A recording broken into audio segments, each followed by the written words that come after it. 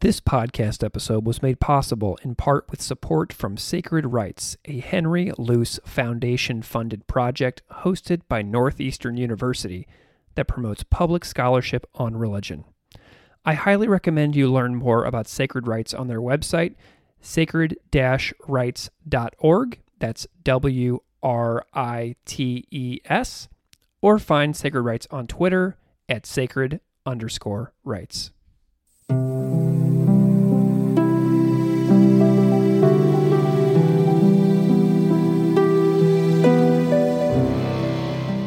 Welcome to Classical Ideas. This is Greg Soden. Anyone who has listened to this podcast over the past several years knows I love to talk to scholars about their love of libraries, researching, archives, and what it's like to dive deeply to discover what lies within the world's great collections. On this episode, N.A. Mansour and I discuss such work.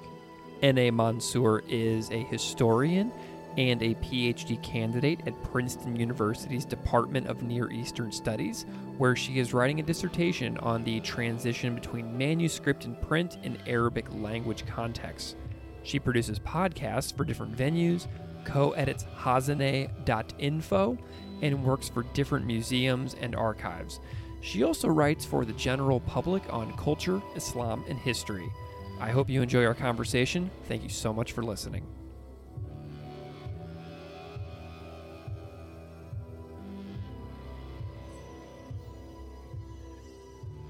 N.A. Mansour, welcome to Classical Ideas. Thank you for having me. It's a pleasure. I'm so delighted that you're here, and I'm wondering if you can just spend a moment and introduce yourself to the audience, however you see fit. Yeah, so I wear many hats. So based on any given day, I'm doing any number of things, but I guess for the sake of brevity, I am a PhD candidate at Princeton University's Department of Near Eastern Studies. I'm being trained as a historian, and I work in kind of the crevices between intellectual history, material history, art history. And I also do a lot of writing as a culture critic. I edit a website that's meant to kind of be a platform for the public on all things Islamic studies as broadly defined as possible. It's called Hazaneh, which is Ottoman Turkish for repository. Mm-hmm. And I've also done like a lot of dabbling in podcasts. I'm also a cultural heritage worker. So that takes up a lot of my time. I've spent much of the last 3 or 4 years working in what is often referred to as the GLAM sector. So galleries, libraries, archives, and museums. Amazing. And a lot of my work has been around, because so much my gateway was that so much of my work kind of was around manuscripts and archival objects that might not be documents necessarily, that I gravitated towards these fields, and that kind of opened a little gateway to contemporary art as well. So I've done a lot of work in contemporary art. Excellent. What is the URL for Hazaneh if anybody out there wants to check it out right off the bat? Hazaneh.info. So that's spelled HAZINE.INFO. Wonderful. Okay, so I cannot refrain from nerding out about podcasts with you for at least a few minutes here, because this has consumed so much of my life over the last 4 years across hundreds of episodes and conversations. And I'm wondering about what you do in podcast production, and if we can just kind of, have a little bit of podcaster camaraderie for a moment. Of course. Yeah, I was a very early fan of podcasts. I'd say like 2002, 2003. Wow. So when you had to download them onto your desktop and stuff like that, and then download it onto an iPod or whatever. Yeah, and it was even worse for me because I was living in Palestine, and we lived in the middle of the country, in the middle of literal nowhere. And our internet was so shaky, but I was a huge, well, before she kind of outed herself as a TERF, huge fan of the Harry Potter series by J.K. Rowling. And there was a big community online, and I would download, they had podcasts, and that was my first kind of entry point. And then also because I spent most of my life not living in the US, but in former British colonies. And you're exposed to the BBC. And when the BBC started making their shows into podcasts, it was even easier to kind of catch up. So I always kind of had faith in the medium because I thought it was just a way for me to connect to radio when I didn't have access to it. Early exposure to NPR was through like the Pop Culture Happy Hour podcast, which is still running. So I began doing sort of podcast interviews for the New Books Network in 2016, 2017, I want to say. And then I have been doing podcasts for the Meydan website. I was invited by their wonderful team, which includes Ahmed Tekelioglu and Micah Hughes, and they kind of run the production side of things. The podcast I currently do with them is focused on cultural heritage makers and professionals. So kind of looking at academia through that lens and kind of knowledge production through that lens. What is your favorite thing about making your own podcast and like doing that work? So I know you loved consuming them, but like, what do you like about doing that actual work? Because there's so much work behind the scenes that goes into it. And I'm just curious about your thoughts on that too. I really like the drafting process. I like writing. I like coming up with questions. I like kind of brainstorming and figuring out who I'm going to invite, thinking about like what a season looks like. I think that's really fun. I really, really hate editing. I really hate all the nitty gritty stuff. That's like my least favorite part of the process and then also like some very early podcast attempts that are no longer online was me grappling with how to upload them. And, and the first time I did it, it literally took a whole day. But then it's very smooth sailing, right? Because you've got that muscle memory, right? Like I'm sure, what was your first upload kind of like? Well, it was like 7 or 8 minutes long about introducing the series. And this podcast started as a classroom project. So if you go back and listen to my very first episode, it's completely irrelevant to what the show became because I was focusing on making curriculum materials for my students and their parents to consume outside of class for extra credit projects. So like the first episode of this show is completely irrelevant. And my first artwork that I made on Pages, and like the color scheme is terrible. The font is just something that was like a preloaded font in Pages on my Mac. And it was just ridiculous trying to get it to show up in Apple and stuff like that. It took me forever, days and days. Oh my God. Yeah. I made mine on MS Word and it was just like very simple, like typography. Like I was very careful with the typographic stuff, but like getting the specs right was me screenshotting it over and over and over again at different magnification because I didn't have the skill at that point. Yeah, 100% the same. Like getting that 1400 by 1400 JPEG file to like upload it as a perfect square into Apple was like mind blowing to me. And then when it shows up in iTunes for the first time and you're like, oh my God, it's real. Yeah. It's relief, absolute relief. Exactly. It's just so crazy. This is such a fun hobby, and I'm just glad to hear about your experiences as well. But I do want to know about some of your areas of expertise as well. I know that you are working on the history of devotion, materials, visual culture, manuscripts, and I want to know a little bit about the origin of some of the areas of expertise that you have, and like, you know, maybe any like notable stopping points on your academic journey that you might want to discuss. Yeah. So I originally started out very rooted in intellectual history and kind of Islamic studies and theology, but also kind of greater Arabic language intellectual history focused on the Arabic speaking world. And I originally was going to write this dissertation that was going to tie together Islamic studies and the greater intellectual history in this way, because it's typically not done. It's typically these fields are very distinct. And then sometimes in Arabic language intellectual history, you'll get a lot of Islamism, which is kind of political Islam. There aren't really great terms for it, but basically attempts at like establishing a Muslim state that's governed in some form, some understanding of Islam. And I was very frustrated by that, and I wanted to do something that was a little closer to the earth. I wanted to do something that was actually engaging with what people thought and believed. So I thought, okay, history of print and history of journalism. And immediately I began thinking about the materiality of things. It was like, okay, how are these things being held and how are these things circulating? And then when I was dealing with archival sources, the question that kept coming up, because I was focusing on journalism, was in the 19th century, mind you, was, okay, but what about the books? So when I started looking at my archival sources and looking at what were the first books to be printed, Muslim devotional texts kind of just hopped out at me. Like it made complete sense to me, because Muslim devotional texts are just sort of ever present in the Muslim majority world. You see them everywhere. They're being sold at bus stops. And it was funny. It took me back to this moment on a bus in Morocco years ago when someone came on to sell pamphlets and other little things. And one of the pamphlets was a devotional pamphlet. And I turned to the friend who was with me and I said to him, this would be a great topic for something, for like research. And those two moments kind of clicked to me. And around the same time, I was living in Turkey. I met someone who became a great mentor. He's a book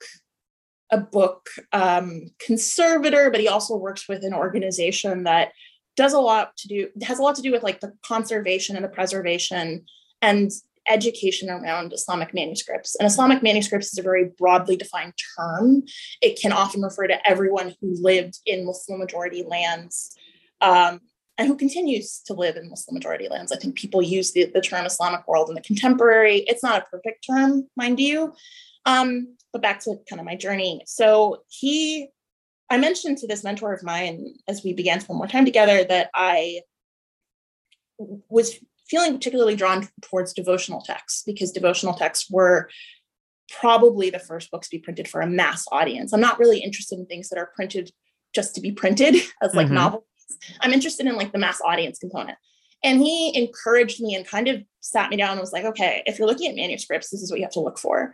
And just, he was really instrumental. He was the first person to formally teach me as well. And yeah, that was kind of how that I went down that road. It was this realization of something that I'd always been interested in. And then also this person's encouragement. And then also with regards to materiality, it just became apparent that I couldn't talk about these books without thinking about the other objects around them, thinking about textiles, thinking about prayer beads, thinking about architecture in mosques. So that's kind of how I went down that road. And around the same time, I was beginning to work more as a cultural heritage worker, inspired both by my book conservator friend, but also by a mentor of mine in the museum who kind of solidified this idea of materiality. So in the museum space, I've worked with Mitra Abbaspor, who's at the Princeton University Art Museum. And she really helped me understand, even though most of the time when we're working together, we're working on contemporary art, how important the materiality of an object is and how you can't really divorce that from the object. And there's the degree to which you can't get too precious about it, but there's, especially in a digital age, but at the same time, I think it's really helped crystallize a lot of how I think about these things. And the time I've spent in contemporary art is something I'm hoping to bring to my book project on the history of Muslim devotional texts. I love it. Well, I read an article that you did recently covering, some of those topics. And the article was called Catholic Library Muslim Books in Contingent Magazine. And I really loved this piece. And I loved your documenting of your trip that you went on. And I want to talk about this article if we can for a minute. Is that okay? That's absolutely fine. I love it. So your piece opens with a scene of meeting a personality of, can you pronounce his name for me? It's Dr. Jean Drouel. Is that correct? There you go. Excellent. So he's a Dominican Catholic friar at the Dominican Institute for Oriental Studies in Cairo. And I'm wondering how you came to be interested in that particular library and that particular scholar, Dr. Drouel. Yeah, so I had that article and the events within it take place in like late 2019, early 2020, before everything shut down. Yeah. And I met Jean 2 years prior at an event in Cairo, my first week ever in Cairo. And I had heard about him from multiple people who had told me, oh, you should go meet him. You should go to the Dominican Institute for Oriental Studies, IDEO. You'll really like it. They have a great library, blah, blah, blah, blah. And so I randomly met him, and I was sort of drawn into the orbit of the friars who live there. So it's a research center and it's a library. And the thing about it, it's got a great location. It's near Al Azhar, which is this centuries old center of Islamic learning in Cairo. And the area around it is also full of different tombs and different sites that are more or less sacred to different Muslims and different types of Muslims. So it's always an interesting place to go because you walk into this beautiful space, which is this garden. And in the middle of it is this building with the library, which is in itself this architectural feat. They took a lot of care to designing it. And the brothers have been there since the 1930s, more or less, in some capacity or another. And they've always maintained really good connections to Al-Azhar and the other religious communities in Egypt. A lot of their brothers are also Coptic Catholics. They come from all over the world. But what they've been trying to implement is a system where they basically bring in brothers from all over the world to study Islam in some capacity in Arabic. And they become both conduits of interfaith activity and also scholars in their own right. The Dominicans generally take being scholars very seriously. Another reason I was drawn to them was my mother's Catholic and she's Mexican, and Catholicism has always been a very big presence in my life. Regardless of the fact that I'm Muslim. I grew up in a Christian village in the West Bank as well, in Palestine.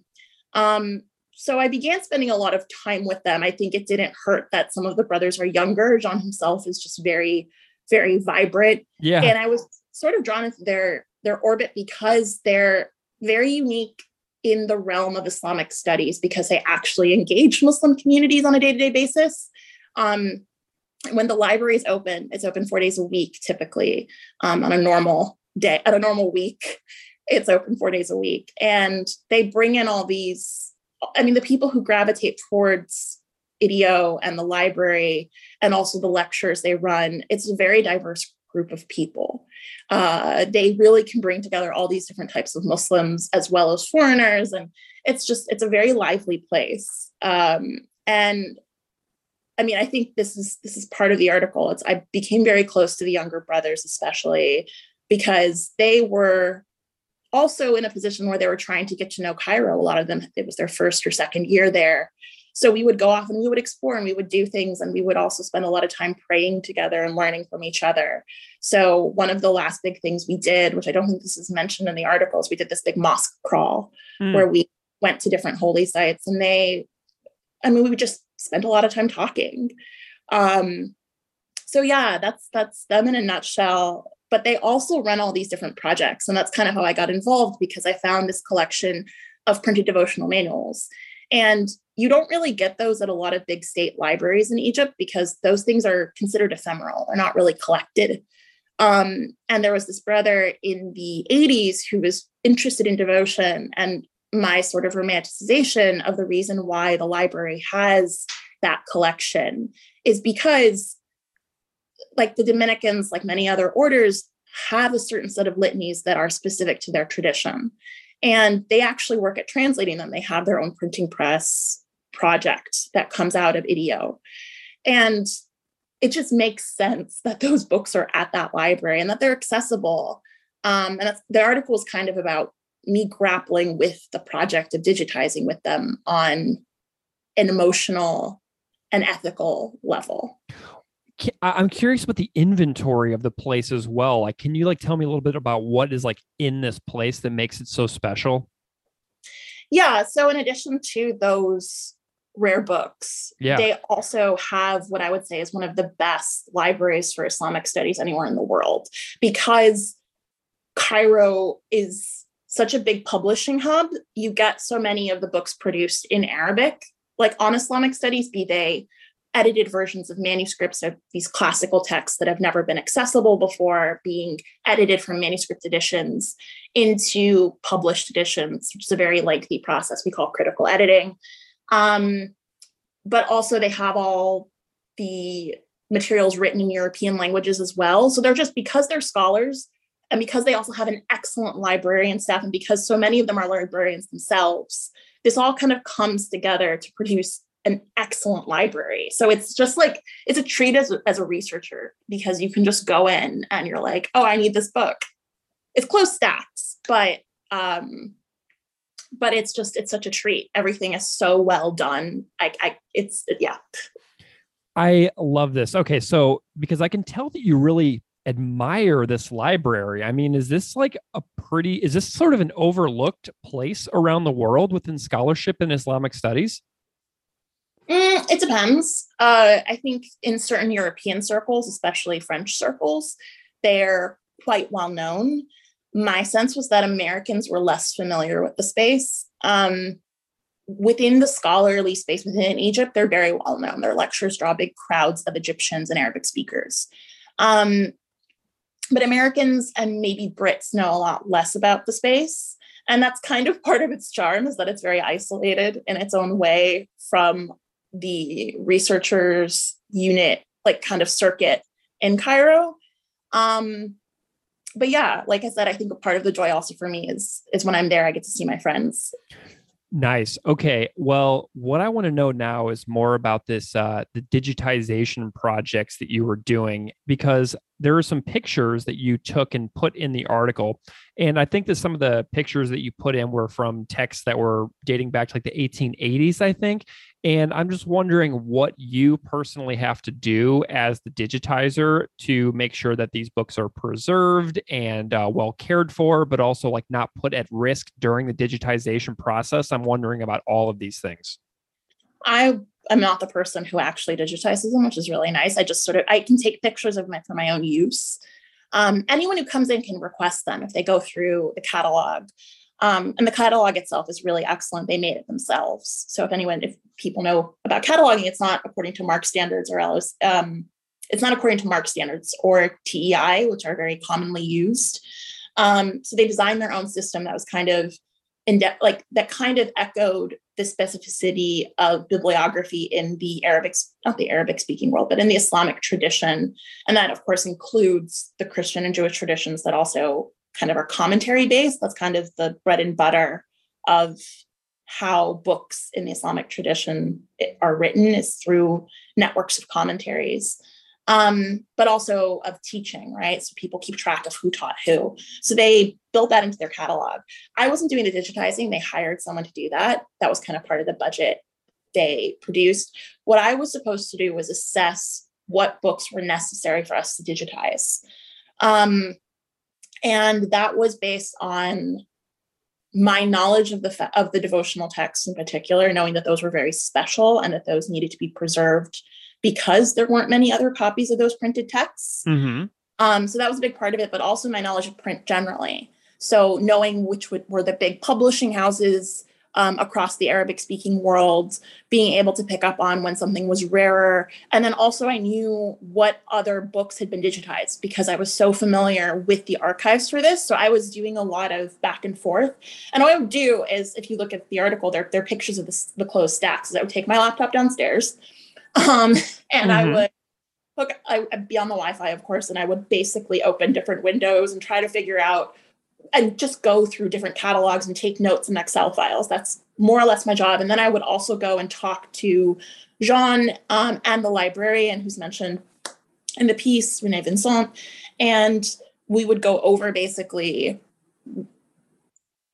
if there were holes in the collection, if extra data needed to be added, things like that. That's kind of how we would go through things, which was a lot of the joy of it, because we can Jean's also a book historian, Renee Vincent is a librarian, so we would all kind of meet in the middle with our shared interests in this project. Okay, cool. And I feel that this is an important place within Cairo, and it's also interesting that the people who are staffing this library are Catholic, and I'm wondering about what their relationship is like with the city around them and the people of Cairo. Yeah, so they're, as I mentioned, very close to Al-Azhar, and they often get a lot of, especially on Fridays, they get a lot of Azharis, so different scholars who are involved with Al-Azhar in different capacities. And they love it because they can come in on Friday. Like, it's the only place in the city that's open on Fridays. And Oh, wow. yeah, and it's open till 7. I think, yeah, they extended the hours on Fridays because they begged for the patrons basically begged for them to extend the hours. Um, so the staff itself of the library, I think to my count, there's about 10 staff members, and a lot of them are Egyptian. They're not necessarily Catholic priests. They're employed by the library. Though the librarian and several key members are often different friars with it, or different religious members of the order, of the Dominican order. So yeah, that's and they're very careful in who they select. They try to make sure that there's good representation of Christians and Muslims on the team, which is, it's often just a lot of fun to be around those people too. And they're also people I deeply value, because you get into all these interesting conversations about faith, about current affairs. It's a lot of fun. And while I was there, one of the heads of the library was this Moroccan gentleman named Mohammed Mashoush, and he would always make his tea at a certain hour, Moroccan tea done a certain way. And there was all this banter because we're all from different parts of the Arabic speaking world. The other friars in the order are responsible for different tasks around the house, and many of the brothers are there to study. So oftentimes they're off studying Arabic or the Quran. And this is also another moment where there are a lot of tea breaks. Like they'll be studying up in their rooms or in another part of the library, and then they'll come get me and they'll be like, let's go get tea, or let's go get lunch, or let's go do this. So, or let's go like walk around the garden. They have a stunning garden. So yeah, that's kind of the composition of the people who are there. Excellent. Well, something else that caught my eye is that this piece came out in Contingent Magazine, which is a venue for publishing where people outside the tenure track who work in history are paid to publish their work. And I thought that this magazine was really cool when it launched, because I followed Dr. Aaron Bartram on Twitter and watched like sort of the formation of this new publication come into play for, scholarship, but also to reach wider audiences for people who are sort of outside the tenure track system. And, this is important as well to have venues like this when the humanities are being sort of gutted within universities. But it takes like the expertise and training of scholars like you, and sort of like gives respect to the caliber of the work in this system. And I'm wondering if you have any thoughts or comments about Contingent Magazine as a venue for your scholarship, because I think it's really cool. I love them. I actually did an interview with Mark and with Aaron for my podcast for the Maidan, because I just admire their project so much, and I often call them up to brainstorm. I'm so grateful to Mark, who worked with me on this piece and has worked on another piece of mine for Contingent. And it's really led to just friendship with them, and with and an admiration for their whole team. So it's Mark, Aaron Bartram, and Bill Black, who are the sort of editorial hub of Contingent. One of the reasons I got into podcasting to begin with was that I wanted to see how much of a venue for public scholarship it could be.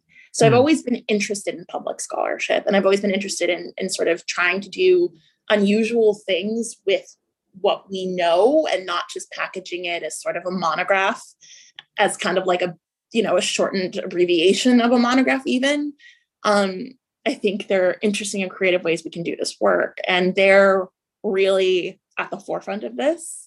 And yeah, I'm just glad it led to this friendship with them, because they're the people I can kind of call up and brainstorm with.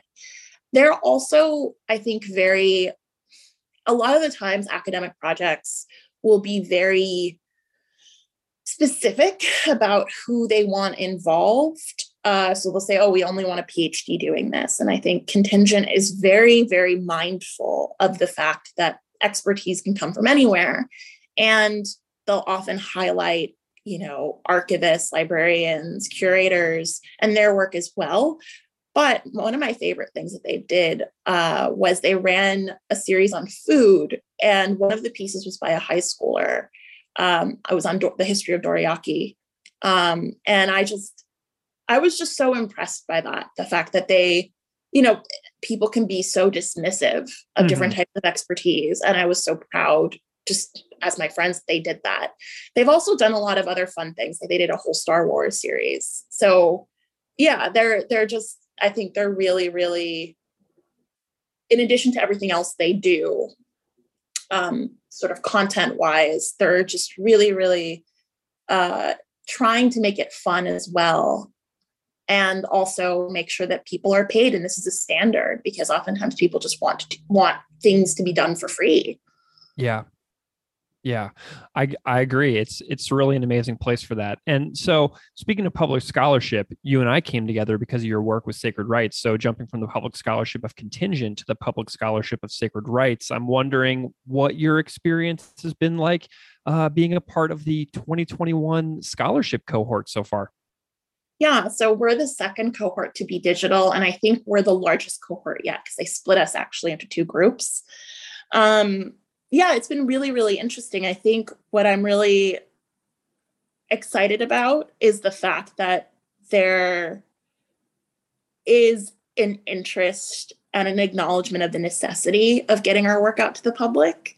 And I'm really glad that I'm hopeful that Sacred Writes will continue to do its work, and the Blues Foundation will continue to fund their work, because I think in academia, we just have, from a cultural heritage perspective, I think we just don't have a lot of the language or even the training to export our skills, and a lot of the attention to detail that we learn. And I'm hopeful that this will encourage people to continue to do that, because there will be growing acknowledgement that we need to be paid for this work, and it'll create opportunities for people to, finish their PhD, hopefully go on to make money in some way and to survive, but then continue to be engaged as a public intellectual in some capacity, by, writing an op-ed or writing an explainer piece or launching a podcast. Like, I think there are just so many different ways people can get at these things. And I'm really excited for the opportunities that exist. I am disappointed, however, that non-Sacred Writes, that a lot of the times there's almost the necessity for this to be attached to a university. I'm thinking of a certain ACLS ad I saw recently where I was like, I can't apply for that because my project isn't attached to an institution. And I'm hoping we can begin to go look past that. It's disappointing also because, why does it have to be an educational institution? There's so many other institutions that are doing really great work, like Contingent. And I'm hopeful that in the future we'll continue to open things up. Wonderful. Well, what are you working on next? I'm curious where you are going from here and what you're currently working on for the general public audience that Sacred Writes is so committed to you all reaching. Yeah. So one of the reasons I really wanted to do the Sacred Writes Fellowship was because I'd been doing a lot of writing for the public, but it wasn't even necessarily on religion. And I wanted kind of help honing in on that. So I'm really grateful for having that space to think things through. But the things I'm currently working on are not focused on religion. I feel like I'm doing a lot of editing on religion right now for Hazane, but we recently released this really beautiful piece about calligraphy and spiritual practice by Norman Baig called The Pen Screech. And I really like that as kind of an interesting way of getting at both Islamic art, but also theology. But all my work right now is kind of focused on food. That's kind of the niche I've been carving out in terms of my writing. I do want to work on a piece on halal food. So halal foods in America, halal meat.